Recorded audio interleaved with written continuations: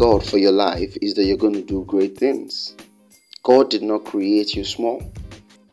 God did not destine you to be struggling in life. God has no desire in you being limited in life. The Bible says that you are fearfully and wonderfully made. The works of God are wonderful. And you are God's handwork. The Bible says you are God's masterpiece. You are God's display of dexterity. And that means that God has planned an exciting life for you. God has planned a life of dominion for you, a life of greatness for you, a life of mighty manifestations for you. But that's the legal side.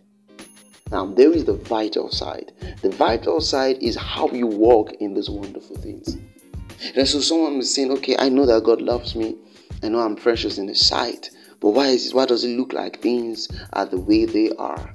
Why does it look like I am limited? Why does it look like I am struggling? I want to show you one key today from God's Word.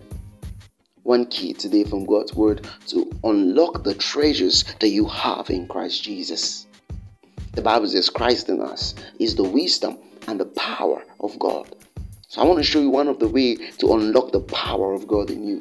In Acts chapter 1 verse 8, the Bible says, and you would receive power after the Holy Ghost has come upon you. I want to show you one way to make that power available in your daily life. One key, one way.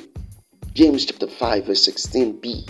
It says, the earnest prayer of a righteous person has great power and produces wonderful results. Did you see that?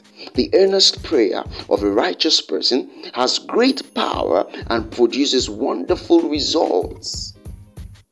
So, do you want to see wonderful results? Think about what is wonderful to you. What is wonderful? Wonderful is whatever makes you wonder. So in your business, what will the wonderful result look like? In ministry, what will the wonderful result look like? In your career, what will the wonderful result look like? In your relationship, what will the wonderful result look like? The Bible says there is a way to get a wonderful result in whatever you do. There's a way to produce wonderful results. The Bible says it's through the earnest prayer of a righteous person. It says it makes great power available, great power available, and produces wonderful results.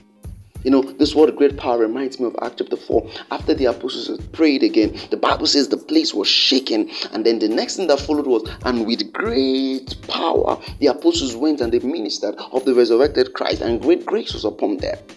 Before great power comes the earnest prayer of the righteous man. You see, the power of God is in you as a potential, but you need to get up and pray that power, direction in that power, or directing that power into specific areas that concerns your living. So where do you want to see wonderful results? Channel prayer towards it. Channel prayer towards it.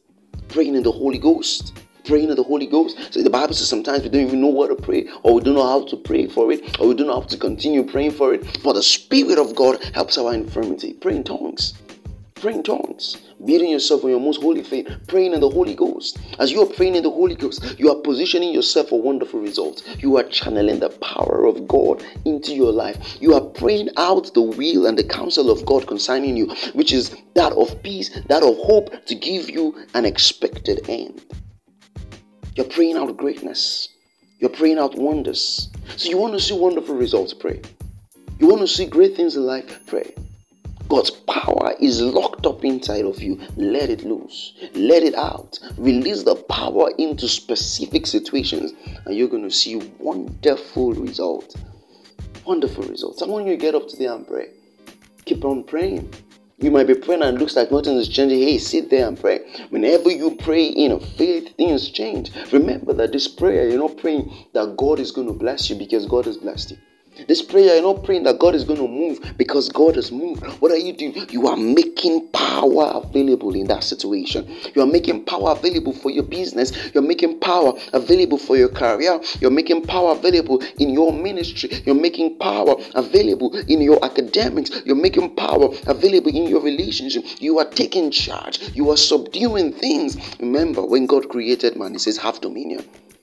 One of the vital ways that we take dominion is by prayer. So today I challenge you, pray. Get up and pray. Speak words into that situation. And as you pray, you are making great power available and you are producing wonderful results. I want you to set time aside to pray. As you're going around, pray. As you're in the car, pray. As you are moving down, pray.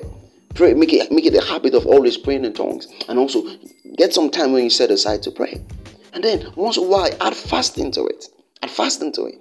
Add fasting to it sometimes. But ensure that you are praying. Because if you are praying, you are going to see wonderful results. It is inevitable. God's word works. And the person that prays, the righteous person that prays, would always come back with wonderful results. So my admonition for you today is pray.